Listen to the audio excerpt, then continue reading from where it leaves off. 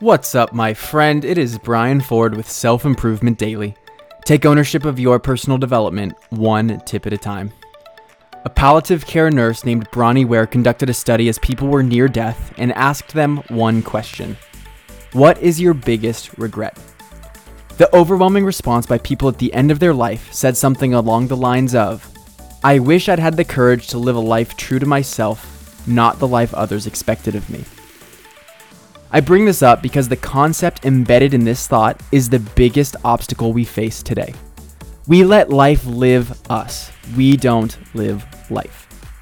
We choose to be responsive and reactive to the different things that are thrown at us. Sure, making the most of it, but also not being ambitious and looking to create an alternative for ourselves. We are so strongly influenced by others' expectations that we default to meeting their standards rather than setting our own. And this influence is so subconscious, so deeply ingrained in our decision-making that it becomes the greatest regret of the dying. So what can we do to overcome this? To gain an awareness on this so that we don't fall into the same cycle? Be intentional. Set your own values. Make your own decisions about where you should put your time and energy. Determine what fulfillment, joy, happiness, success means to you and not everyone else.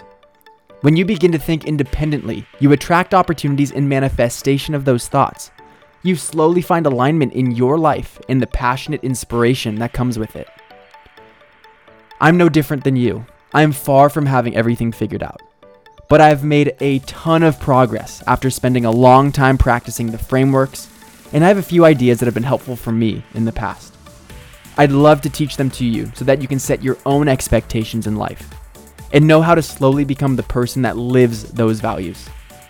This is a private, one-on-one coaching opportunity available only to a handful of people. And if you're interested to learn more, then click the link in the description of this episode. Thank you for listening, and I'll see you next time on Self-Improvement Daily.